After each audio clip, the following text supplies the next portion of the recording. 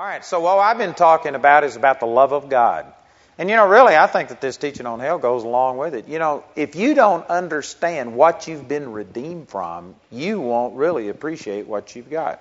Jesus said those that have been forgiven little, love little. Those who have been forgiven much, love much.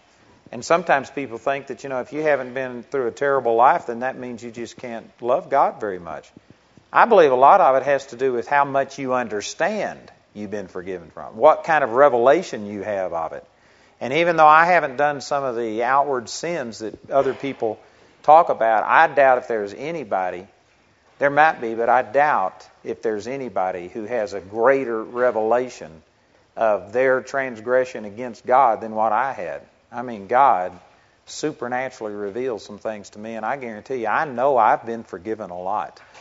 Compared to what the world standard is, you may not think I've done some things, but compared to my revelation, I realize how much I've been forgiven. And boy, it has caused me to love a lot. And you need to understand and appreciate it. When I go back and study the Old Testament, this is one of the things that just blesses me so much. Some people, once they realize that you're out from under the Old Covenant and that you're under a new covenant, they get so excited with the new covenant and they see the bondage of the Old Covenant that they just get to where they don't want to even focus on it. They don't even want to think about it. They don't want to go back there. I love studying the Old Testament because when I see the harshness and the severity of God and the things that happen, it just makes me so thankful for what God has given us today that it makes me appreciate the love of God even more, to see what it was like when people lived under the wrath of God and under the punishment of God. So there's a place for all of these things. I tell you what, the Scripture says, I believe it's either Isaiah chapter 50 or 51. I could look it up. But in the first verse it says, "Ye that seek after righteousness, look to the rock from which you are hewn, and to the hole of the pit from which you are digged." You need to look two directions if you're trying to understand righteousness and walk in right standing with God. You need to look at Jesus and recognize who you are in Christ. Recognize the rock from which you were hewn. But you also need to look at the hole of the pit that you came out of. And you don't ever need to forget that. You need to remember what you were and where you were going and what things would have been like without Jesus. And I guarantee you that is a big part of walking in the love of God. You can't fully appreciate the love of God if you don't fully appreciate what you deserved and what Jesus redeemed you from. So anyway, I was blessed by that. So we've been talking about the love of God. I talked about how important it is to understand the love of God, how you've got to, first of all, receive the love of God experientially for yourself before you can walk in love towards others. It's not human nature to love. So you have to receive it as a gift and literally let God live through you to be able to love other people. Then we begin to talk about what happens if you do have conflict. What happens if there is strife, if there's something that happens. How do you deal with it? The very first step is you've got to analyze, understand who's at fault. Whose fault is it? You can't fix the problem if you don't know what's wrong. It's like a car, and if you just hear a knocking or something, you could go out and you could spend a huge amount of money replacing the tires and repairing the body and doing this and doing that, and that's not going to deal with the problem. You have to be able to have it diagnosed. What is it that's causing the problem before you can fix it? And a lot of Christians don't have a clue about what is the problem. They know that there's strife. They know that they aren't walking in love with people. Well, what's the problem? So you have to identify what the problem is. And I gave 4 possibilities, which is the first one, it's you. And I could go back and preach that all over again. And I bet you we could say some new things and get new revelation out of it, because very few people look first and foremost at themselves. But this is exactly what Jesus said in Matthew chapter 7. He says, first cast the beam, this huge beam, out of your eye before you try and remove the speck from somebody else's eye. The first place you ought to look is to see if it's you. And like I said, I could amplify on that. Let me just say one other thing. I had a young man come up to me this morning and say that he'd been studying the Word, and he's come to the conclusion that if you really are focused on the Lord and loving Him, that you won't be offended by all of these kind of things. And I got a scripture to back that up out of Psalms 119. I forget the exact verse right now, but it says, "Great peace have they that love thy word." love thy law, and nothing shall offend them. You know what? And just like what Don was preaching today, when you get to thinking about heaven and hell issues, and if you get conscious that, it doesn't matter how much house, car, riches, wealth, fame, recognition you have in this life, when you get into an eternal mindset, you'll find out it really doesn't matter very much whether this person ran over your lawnmower and didn't pay for it. Who cares? It's just a thing. I remember this. We got a brand new car a few years ago, and I took it to church. And the very first time we drove it anywhere, a woman backed up and ran into that brand new car and put a dent in it. And so I got out, and she knew who I was, and she had heard me preach before. Oh, I'm so sorry. How could I have done this to your brand new car? And I was trying to calm this lady down. It didn't bother me. And I was telling her, it's just a thing. I said, it's not important. I said, my life is not going to rise or set on this car. And I said, besides that, I can get it fixed. It'll look brand new. Nobody will ever know the difference. And this woman was just horrified that she had put a dent in my car. And I said, it's just not that important. You know what, really, if you get things into their right perspective, the things that bother us are so unimportant. And so you can't control every person out here and make everything always go right. That's what most people are trying to do. They're trying to control their circumstances, control people, and get everything so that everything in their life is fine. You can't control those things outside. The only thing that you can really control is yourself. And you can change your values. And when you get an eternal mindset, did you know what? If your house burns up, it's not a big deal.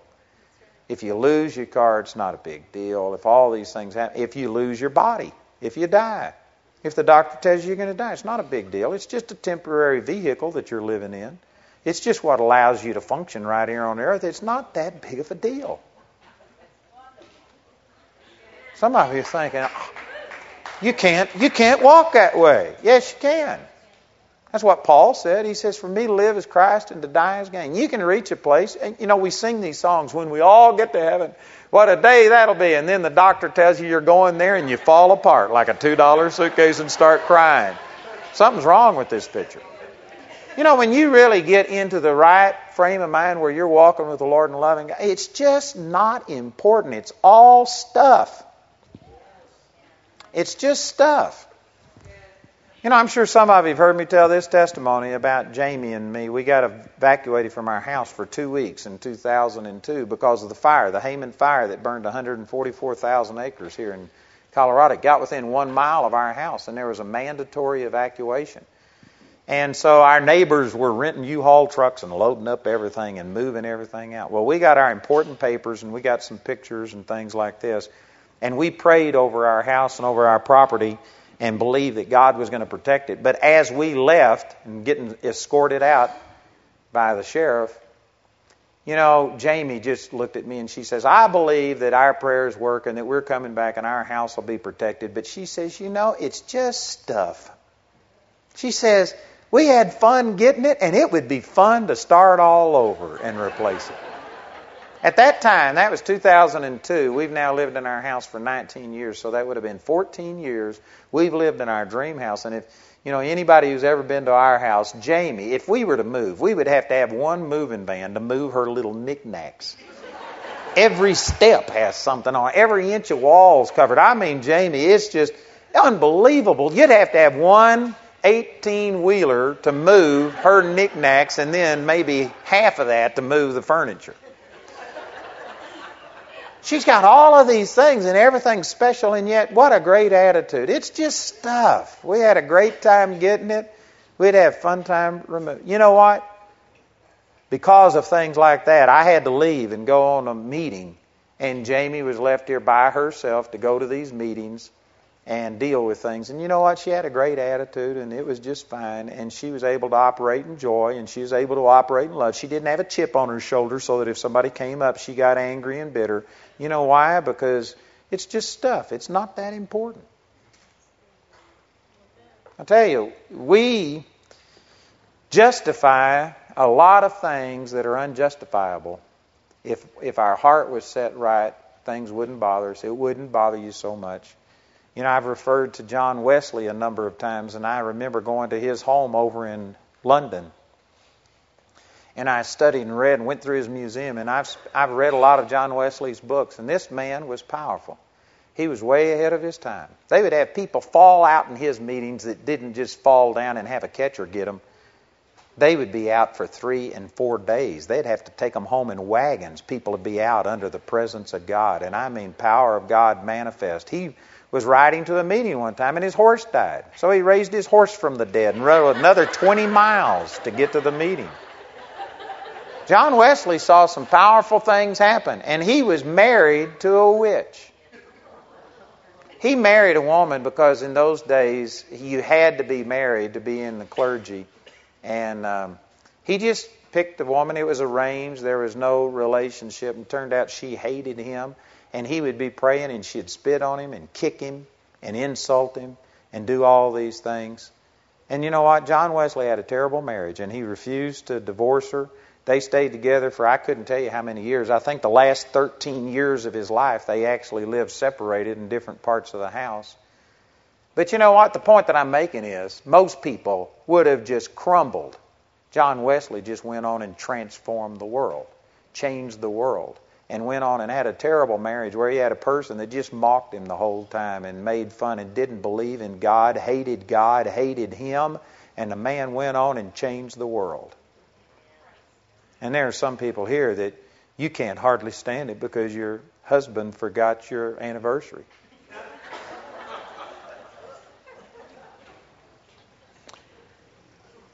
And so, tell me how to get him to remember my anniversary and to take me out on a date night. Well, those things are wonderful if they come, but you know what?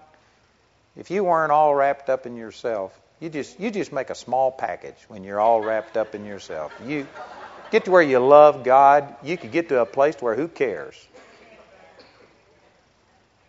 It usually goes over about like that. So anyway, I could repreach all that stuff, but you got to figure out, is it yourself that is just easily offended, or did you do something to offend the other person? If it is, that's going to depend on how you deal with it. Is it the other person that's the problem? Is it both of you that's the problem, which is usually the case, or it could be God that has caused the problem. That's not to say that God causes us to hate people or things like that, but sometimes God does not want relationships to go forward. It's a bad relationship. And it is an option that God may be the one who's not wanting the relationship to work. So we discussed those 4 possibilities. Then last night we started talking about, all right, what if it's you that's the problem? Well, first of all, if it's you that's just taking an offense, if you've put the emphasis on all kinds of carnal things, and that's the reason that you're so upset is because you just are codependent upon people instead of God and things like this, well then change yourself. And if you have harmed the other person, if you've done something, you have to evaluate, is this something that you've actually done harm to the person? Should you go and repent to them, like it says over in James chapter 5, where it says, confess your faults one to another and pray one for another? Yes, ultimately that's what you do if you've hurt the other person. But if it's just something that you've been thinking these things in your heart, don't dump your trash on them and tell them how much you hate them, because now they've got to deal with this. And so we talked about all of that. But if you did hurt them, you do need to go and confess and repent and try and reconcile. Here's some other things that I did not say last night that I probably should have said that go along with this first step. If you're the problem, and if you go to them, and if you repent, you need to be prepared for a negative response. Don't think that just because, I'm sorry and now I've repented, you've got to forgive me. You're the one that caused the problem. And you know what? It would be wonderful if that other person is so godly that they just turn around and forgive you. But you know what? You need to recognize you caused the problem. And you're reaping what you sow. Now you can pray that God will give you a crop failure. And that you'll reap something that you don't deserve. And that you get mercy and grace instead of judgment. But you know what? You can't demand it. And if you go and repent, and then if that person says, well, I'm not going to forgive you, and if you get upset at them, well, you should. The Bible says that if your brother sins against you, you're supposed to forgive. You have no right to demand anything. And if you go with that attitude of, I'm sorry and I've repented, now you forgive me, all you're doing is making the situation worse. You haven't truly humbled yourself. If you've truly humbled yourself, you know what? You go and there's no justification. There's no saying, well, you know what, I'm wrong, but you were wrong too. And, you know, if you do any of that, you have weakened and totally undone everything. I had a situation happen in Omaha, Nebraska. It's a long story, but this pastor hated me. And I was at his church. They sold 600 tapes of the meetings that I held, but the pastor hated what I taught. And he followed me on radio right after my radio program. And so after I left there, he made his programs live, and I taped mine. And so he would just listen to my program and then go into the studio, and whatever I taught, he would come on, and this guy's of the devil. And he started telling all the people I was of the devil, and I mean just caused a lot of problems. And I actually went off the radio just because I thought, you know what, this isn't good for the body of Christ to have two preachers. I wasn't preaching anything and preaching against him, but he would just contradict me, and I thought, you know, it'd be better for me to just bow out. So I got off the radio rather than to allow that to go on. And so anyway, he wrote me a few letters. We had a few contacts and stuff, but boy, he just hated me. Well, 20 years after the fact, he contacted me. And he says, you know, I was wrong in the way I treated you and in the things I did. And he says, of course, you were wrong too. You shouldn't have ever preached this, and I still believe you're... And he started railing on me. And then he says, I tell you what. He says, on such and such a day, you write a letter apologizing for what you did. And on that same day, I'll write a letter apologizing for what I did. And they'll pass in the mail, and we'll forgive each other, and we can restore this. You know what? I didn't even respond to it. I thought, that guy hadn't repented. He's under conviction. He's at least realized that what he did wasn't right. But man, you can't go in and say, all right, I'll repent. I did a little bit wrong, but you did wrong. And if you're doing that, that's not repentance. If you want to see an attitude of repentance, you can see that in, I believe, the 15th chapter of the book of Luke, where the prodigal son came to himself, and he came to his father, and he says, I'm not even worthy to be called your son. He didn't come demanding certain things be done and come back and say, well, I am your son and I'm wrong, I shouldn't have done this, but now you're my father and you forgive me and you take me back. Anytime you see a person with that kind of an attitude where they are coming in and somehow or another trying to manipulate you, it is not true repentance. You'll see this with kids a lot. You'll see kids that finally, because of something, they've been forced into admitting they're wrong, but then they come back and they know how you feel about them, and they know that you feel responsible, and they'll sit there and manipulate you and make you feel guilty and stuff, and that's not true repentance. You know, my son that was raised from the dead, I won't give you details because it's his testimony, not mine, but there was some serious bad things that he did to us. He made Paul Harvey's international, worldwide news, saying, I've never heard of anything this bad. And he talked about the things that my son did to Jamie and me.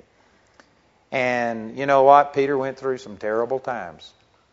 But he repented of it, and I could tell when he truly repented, because he came back and he says, if you and Mom never talk to me again in my life, he says, I understand I deserve everything that you would do to me. He says, I'll not be mad at you. He says, I don't deserve you to forgive me. But he says, would you please forgive me? He says, I just need to know that you forgive me. And you know, when he came with that kind of an attitude, no manipulation, no control, I could see, man, that is true repentance. And see, that's what the Lord is advocating. That if you go and you humble yourself and you try and make sure your brother or sister, you can't do it with an agenda. You have to be prepared for them to not forgive you. You're the one that caused the problem. And you have to deal with what you've sown. And if you don't have that attitude, and if you go in and now you're upset at them again, then you never repented in the first place. You never fully accepted responsibility. And let me just jump on down, because this is a related thing. That's the first thing. If you're the problem, you go and humble yourself to your person that you wrong. But let's jump on down to, what if it was both of you? You don't go and confess say, I'll confess my side, you confess your side, like this pastor I was telling you about. You just go in and accept your responsibility for the problem.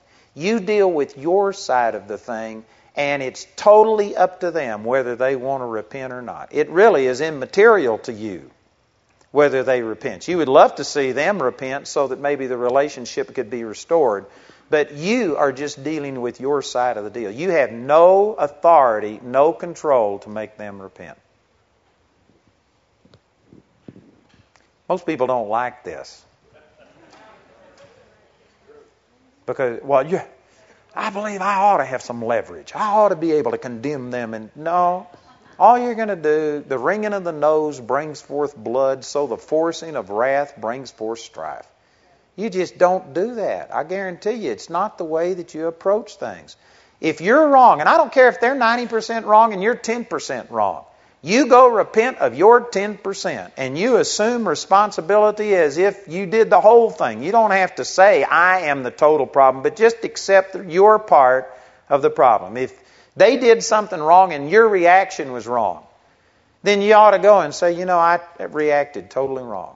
Forgive me. And you accept your responsibility and humble yourself and make yourself vulnerable. Boy, most of us don't like to do this because you know what? Our trust truly is not in God. Our trust is truly in ourselves, and we don't want to give up the high ground. We don't want to give up the leverage that we've got and that little bit of condemnation. We want to reserve all of those rights to be able to manipulate people. You know what? If you're wrong, just admit you're wrong and don't confess their sin. It's not up to you to confess their sin. You just deal with your part of it. And you know what? There's a number of things that will happen when you do that. For one thing, the Bible says that you humble yourself under the mighty hand of God, and He will lift you up. You know, when you do that, it starts a supernatural God flow of power and anointing through you. And God can get into that situation as long as you humble yourself. But it says God resists the proud, but gives grace to the humble. As long as you are maintaining your rights and you are refusing to humble yourself, you stop the flow of God through you, and you aren't going to get God involved in that situation. It's only going to be you. And I guarantee you aren't going to solve most problems in relationships without getting God involved in that situation. You need to humble yourself. And again, true repentance is where you don't come demanding, claiming any rights. You just say, forgive me for what I have done wrong. And you're prepared for them not to forgive you. And if they don't, well then, you don't like that, you don't want it, but you don't have any right to make a person forgive you. And if you come in trying to force it and manipulate and demand that this person forgives you, then you've never humbled yourself. You've never fully accepted responsibility. And here's another thing. Even if that person forgives you, then, now this is really important that you get this. They can't give you, they shouldn't give you trust. They shouldn't put you back into a position of trust immediately. Now there's a lot of people confused on this issue, and they think, well, if you really forgive me, well then just trust me. Reinstate me.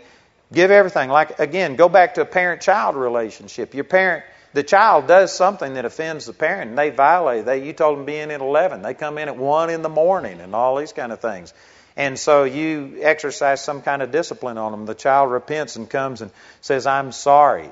And then you say, all right. And so they say, all right, I want to go out again tonight. And you say, no. Well, I thought you forgave me. Oh, I did forgive you, but I don't trust you. You know what? Forgiveness and trust are opposite things. They're absolutely opposite. They are not the same thing. Just because you forgive a person doesn't mean that you automatically trust that person and put them back in a position to where they could offend and do things again. And so if it's in a relationship, if the person did forgive you, but yet, say for instance, you lied about them or you manipulated them, tried to lie to them, I guarantee you, it takes time. It takes time to build trust again.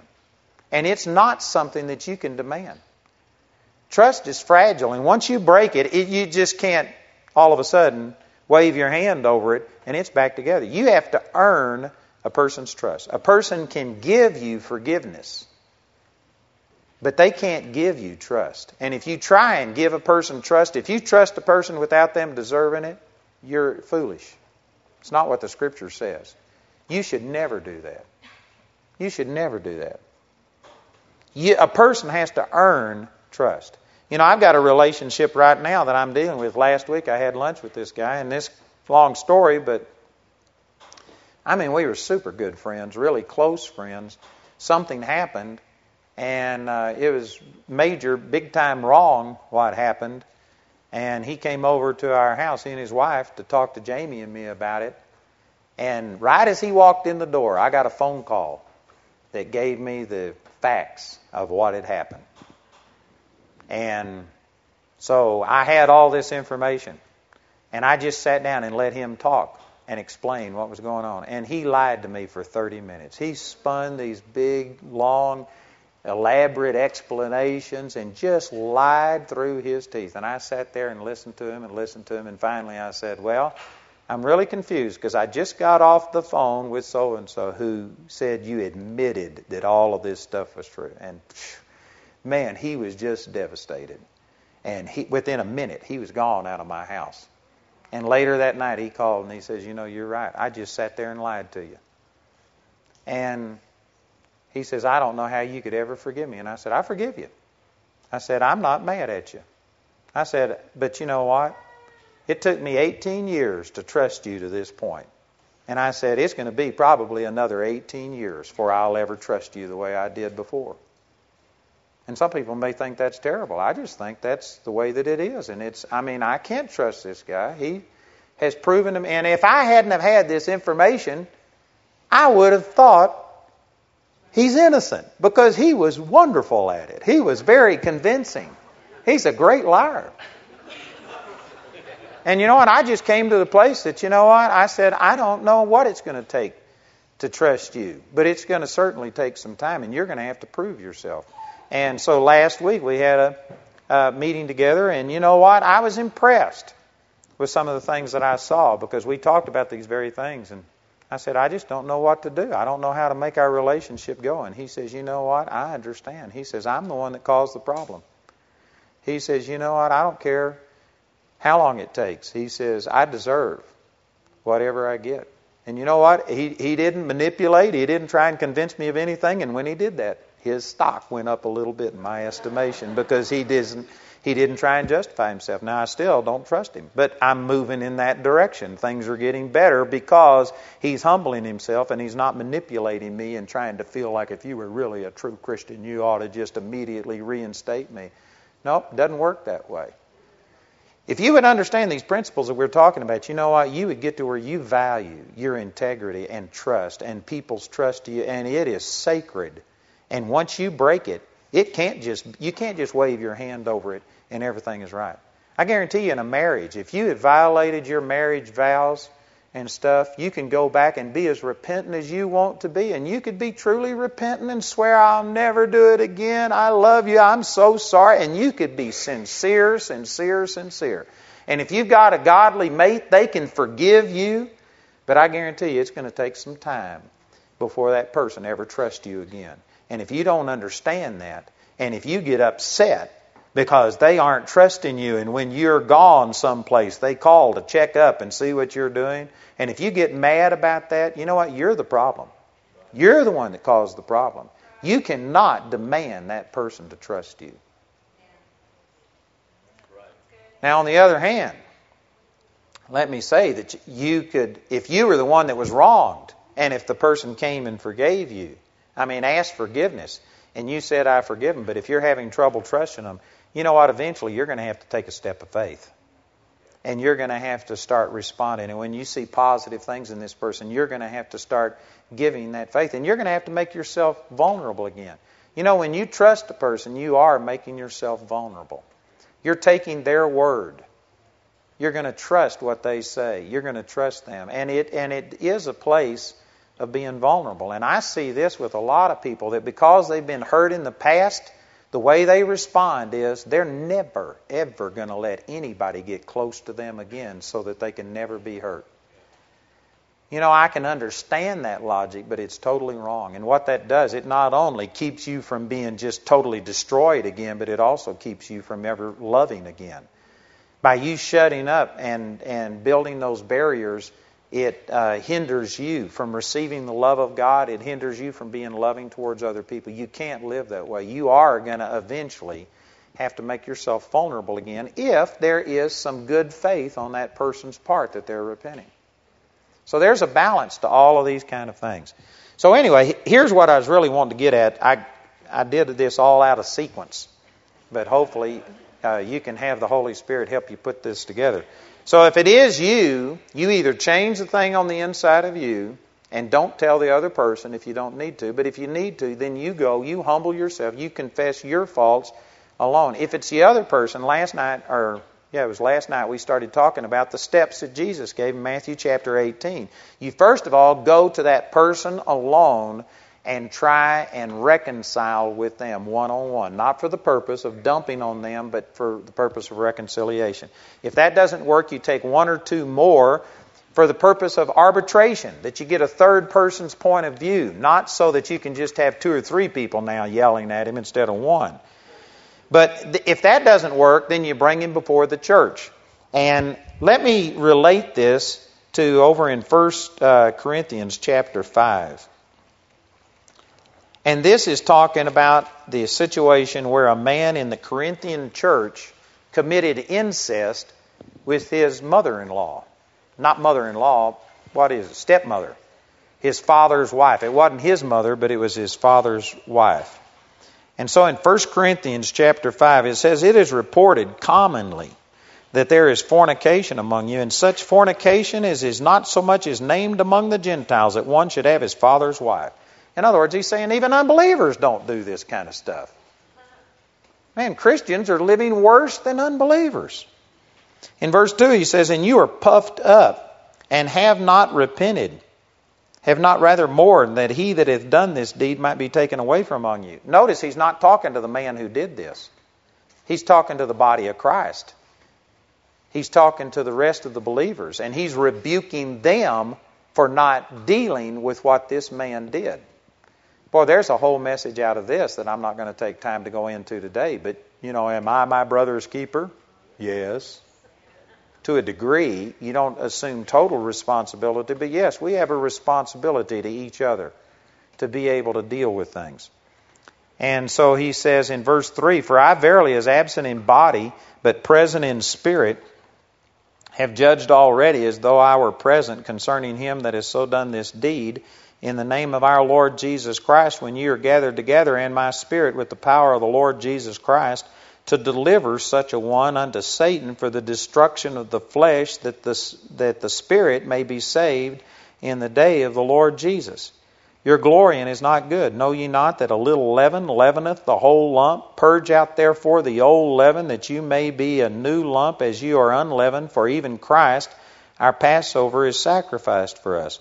Therefore let us keep the feast, not with the old leaven, neither with the leaven of malice and wickedness, but with the unleavened bread of sincerity and truth. I wrote unto you in an epistle not to company with fornicators, yet not altogether with the fornicators of this world, or with the covetous, or extortioners, or with idolaters, for then must ye needs go out of the world." In other words, what he's doing is saying in a previous epistle, he had told them to not keep company with people who are living in open, flagrant sin. And he says, and yet, I wasn't really talking about not associating with unsaved people. He says, if you had to separate yourself from every unsaved person who was doing something wrong, then you'd have to leave the world. He says it's basically practically impossible. You can't do that. But he says in verse 11, "But now I have written unto you not to keep company if any man that is called a brother be a fornicator, or covetous, or an idolater, or a railer, or a drunkard, or an extortioner. With such a one, know not to eat."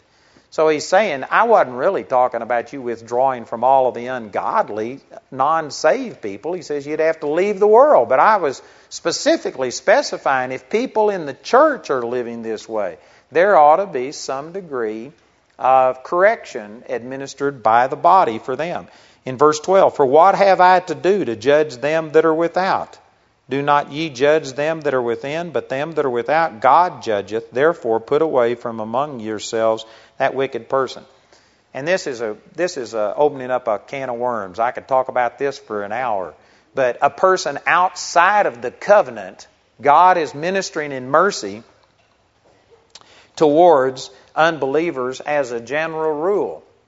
But he could call an unbeliever's account due at any time. And that's what he did with Ananias and Sapphira. That's what he did with Simon the sorcerer. That's what he did with other people. I mean, a mist and a darkness fell upon Simon. Herod was eaten with worms. And while he was standing there, Josephus wrote, and his bowels, literally worms came out of his bowels. And he fell down dead in front of people. And it says the angel of the Lord struck him. God did that, but they were outside of the covenant. God is hesitant. We're living in a day of mercy, and He's extending mercy, and it's the goodness of God that leads men to repentance. But there are examples of people outside of the covenant who come under the wrath of God. God judges those that are without, is what He says. But those within the covenant, God is not going to judge you. God is not going to strike you with sickness. God is not going to punish you. He placed all of your punishment on the Lord. So does that mean that you just totally are home free, go live like the devil? Well, the body of Christ should be correcting you and should be dealing with things. This is what he's talking about. And so in this instance, he says, this man who committed this act of incest, you should turn him over to Satan for the destruction of the flesh.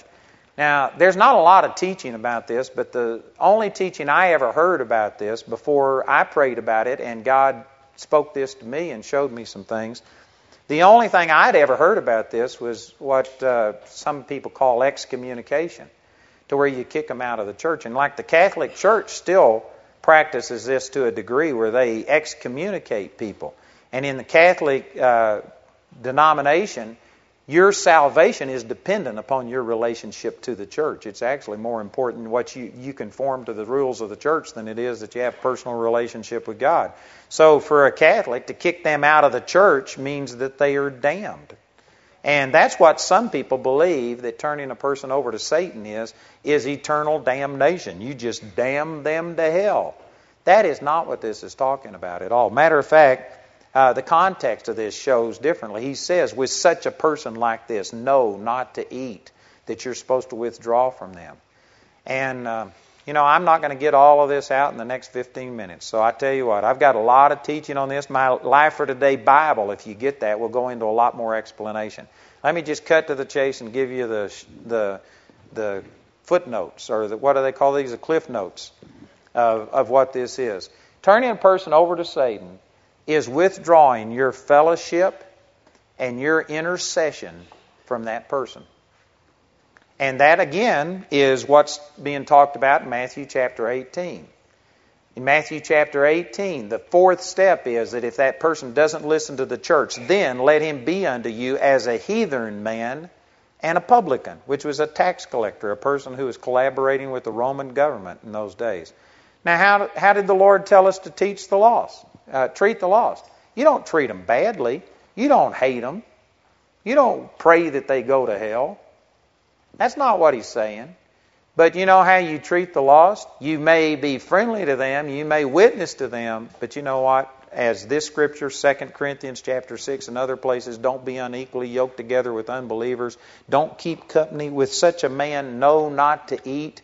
It's talking about removing your fellowship and your intercession from this person. In other words, quit extending your faith out there and praying for them. Instead, withdraw your faith and turn them over and let them reap what they're sowing. For the purpose being that if they all of a sudden don't have the intercession and the fellowship of the body, hopefully when they start reaping what they sow and all of a sudden their life falls apart, they'll want to run back to the Lord. And this will be a deterrent to them to persisting in that deal. Let me give you a quick testimony about this. When I was pastoring my first little church, there was a man named Andy. Actually, he was a 16-year-old boy that got baptized in the Holy Spirit. And I spoke at this Baptist encampment thing, and a bunch of the kids in that Baptist church got baptized in the Holy Spirit. Well, when they went back to their church, the Baptist church didn't believe in that, and these people got persecuted. They got torched. And it was in the summer, it was about June when I spoke, and Andy was one of these that got baptized in the Holy Ghost. He came back, was so vocal about it that he got kicked out of his Baptist church.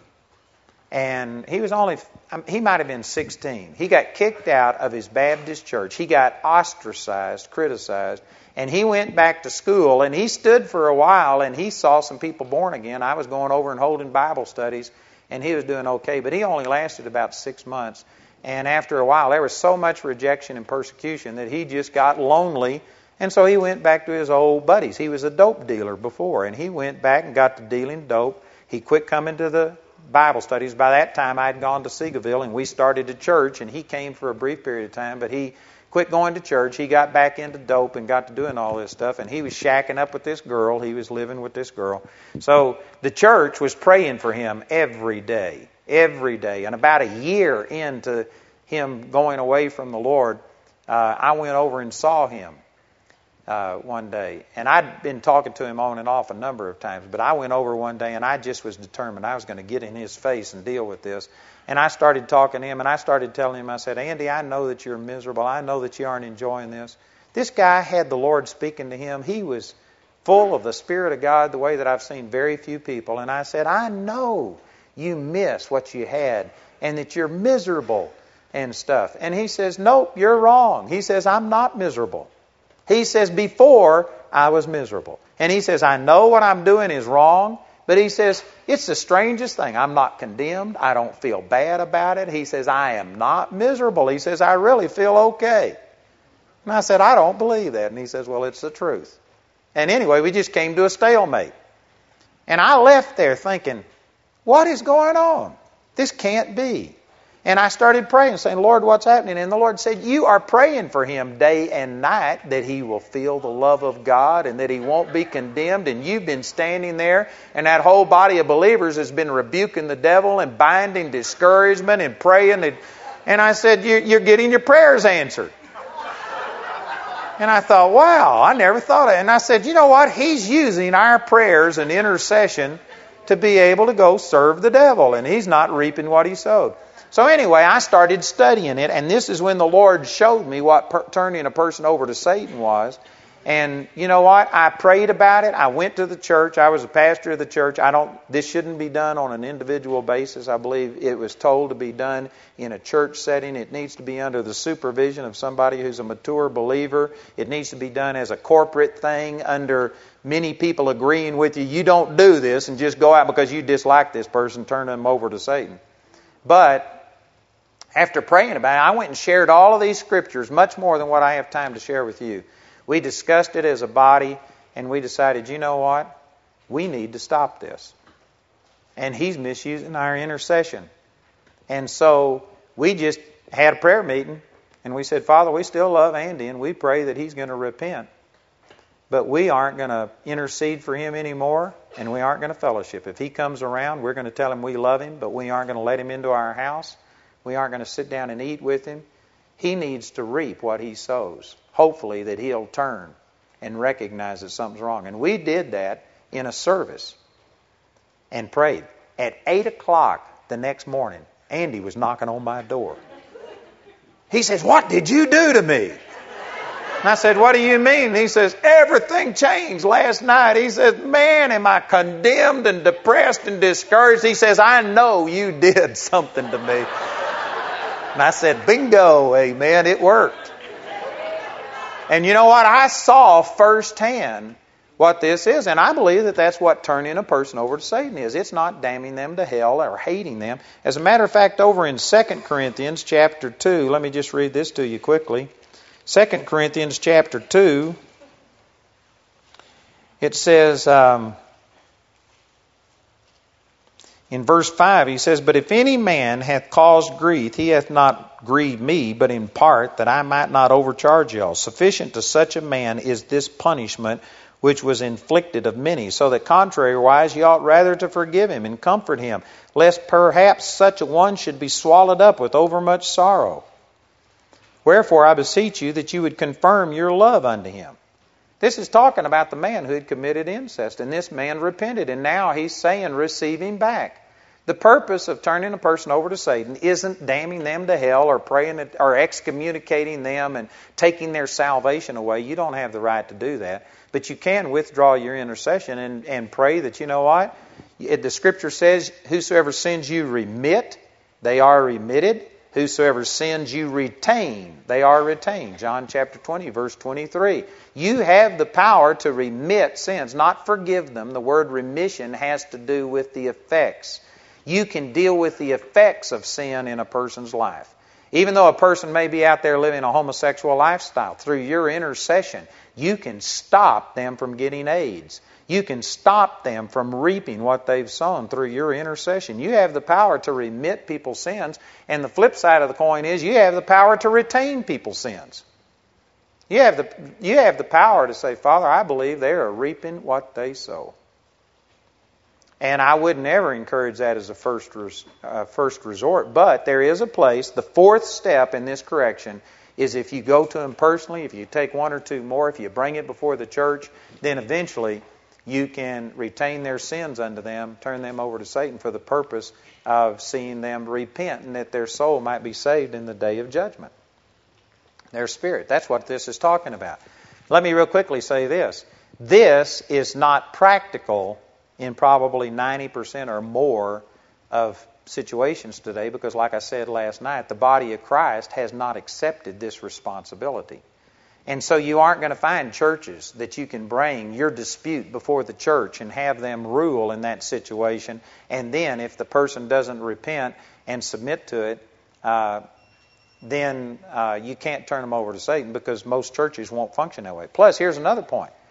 Most churches don't intercede for people like this. So what good would it do to withdraw your intercession if you haven't been given it in the first place? Most people don't. This isn't even a question. Most of us, the person that we've had offended at us, you haven't been praying and interceding for them and keeping Satan at bay through your great love and intercession. And so to withdraw it isn't going to do very much. So this really breaks down and becomes impractical in a lot of situations. But there are still some principles here that I believe that we need to operate in. And, often I'll talk to parents. And again, this is an opinion. Some of you may disagree with me on this, but it's my opinion. Opinions are like noses. Everybody's got one. Usually has a couple of holes in it. Here's my opinion. That you do love your children and you do want your children to succeed. But I have seen lots of parents that because they love their children, it's default that they are always going to step in and bail their children out, regardless of what the problem is. And I think that certainly that should be the way that we start dealing with things and we extend mercy towards them. But you know what? If a child knows that they can get out of whatever because mom and dad is going to bail them out of jail, bail them out of their financial crisis, always have somebody to run home to. If you have problems with your mates, you can always run home to mom or dad. And if you can do things like that, you know what? In a sense, you are extending intercession towards them that could be good temporarily, but ultimately, if they begin to start misusing that, I think that there's a principle here that's similar to like turning them over to Satan. It may not be the exact same thing, but you know what? There comes a time that you have to let a kid crash and burn. You have to let them realize that, you know what? If this is the way that you've chosen to live, then this is the results that you get. And I have told lots of parents, that, you know what? You need to let your kid reap what he's sown. And they just think that's terrible. Oh, as a parent, I ought to do whatever it takes to stop this from happening. Nope, I'm not saying it's the first time, but I'm saying eventually you reach a place to where, you know what, they need to realize there are consequences to their sin and not miss out on it. I actually was on jury duty one time. And they were asking me questions, and this judge says, Womack, I know that name. He says, have you been in front of me? And I said, no, sir. But I said, my son was in your court. And he said, oh, so are you mad at me for the judgment that I gave? And I said, no. He says, did you think I was too hard? And I said, no, I wished you'd have thrown him in jail and have thrown the key away. I said, you let him off the hook when I've been praying that he would realize that he was wrong, and you let him off the hook. This judge just laughed at me and dismissed me from jury duty. They didn't want me on there.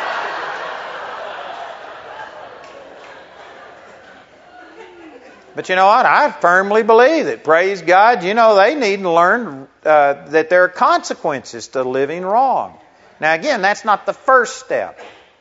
Jesus said it was the fourth step. It's the final step. And in the context of Matthew chapter 18, you don't do this personally because it would be so easy for you to misjudge the situation and be prejudiced and biased. And so here you are mad at a person because they did something, and you start interceding and praying, devil, get them. That's not right. That's witchcraft. And you become an agent of the devil. This is a serious thing that in most cases doesn't even apply, because in the first place, nobody's been interceding for them, so withdrawing your intercession has minimal effect. But if you have been interceding for them and praying, I wouldn't execute this without coming under the leadership of a pastor. Somebody who did submit and come under their spiritual wisdom, and it needs to be a corporate deal. This is not the kind of thing you do lightly.